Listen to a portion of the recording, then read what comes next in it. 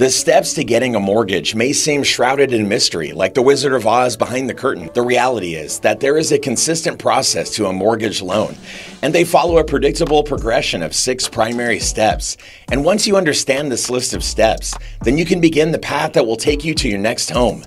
Removing some of the mystery can make the process not only more predictable, but certainly more understandable. Welcome back to another episode of Living Fire. If you never want to miss an upload, make sure to subscribe to the channel. Step 1. Mortgage pre-approval. Once upon a time, many mortgages were made without any sort of pre-approval process. While this could work for some, others need a little help understanding what they can afford. The pre-approval process is a simple credit pull from the 3 credit reporting bureaus, and it may involve reviewing income documents or bank statements. This report will show both your credit history and score. It is an indication of your ability to repay a loan. This allows a lender to more accurately determine the loan amount for which you qualify. The pre-approval stage will help you settle on a budget range. You will know what house you can afford and feel confident making an offer on a home in your budget. A pre-approval is also an excellent way to indicate to a buyer that you are serious about an offer. Having a pre-approval letter ready to go can help you complete negotiations on your dream home. Step 2. The home search. So, after you have obtained a pre-approval, it's time for the fun part. Online technology has made the home search a much more informed process. You can use popular online tools like Zillow or work with a local real estate agent to find the home you are looking for. Using an experienced realtor can potentially help you save some money in the process. When paired with a reputable mortgage broker, like at Range Lending, the process can actually be fun. A mortgage broker is there to run the numbers and verify that you can afford that dream home. They'll guide you through the process and make sure that you are set up in the best way possible for success. Step 3. Write the offer. In many ways, the offer is the most suspenseful part of the process.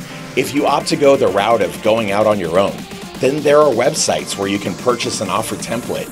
If you opted to work with an experienced real estate agent, then you have a trusted guide to navigate the all-important offer stage. If you've been pre-approved and have searched diligently to find the home you need, then this step is where the hard work can pay off. Your offer may include contingencies, which are conditions that must be met prior to the execution of the contract. These contingencies include no unexpected findings in the home inspection, the need to first close on your current home, or other such situations. Offers typically include 1 to 2% down for earnest money, or a deposit that is committed to confirming your earnest desire to purchase the home. Step 4. Seller counter or acceptance. The seller will either accept, reject, or counter your offer. If you receive acceptance of your offer, then congratulations. It is time to move on to the next step in the mortgage process. If you receive a rejection, then your offer is either simply too low, the seller has a better offer, or the seller rejects your contingencies. You may still have a chance to see an offer accepted, but you will need to reevaluate how badly you want the home and adjust accordingly. Lastly, do not despair if your offer is countered. It means you are close, and a little more negotiation may just do the trick. It is not uncommon for prolonged negotiations to take place, or even to face several rounds of offers and negotiations on different homes in a seller's market. Step 5. Mortgage application process. While Step 1, the mortgage pre-approval process, may help pave the runway for your mortgage, this part of the process is where you work with the mortgage broker to fund your now accepted sales agreement. You will need to submit updated documentation for your income, liabilities, and additional information. Your mortgage broker will be able to lock in your mortgage rate and schedule your closing. If you opt to go with an experienced mortgage broker, then they can help you quickly navigate this part of the process and get to the closing much sooner. Step 6. The closing. A mortgage loan truly culminates in the closing of a mortgage. It is the final action of the plot that secures your ownership of your new home.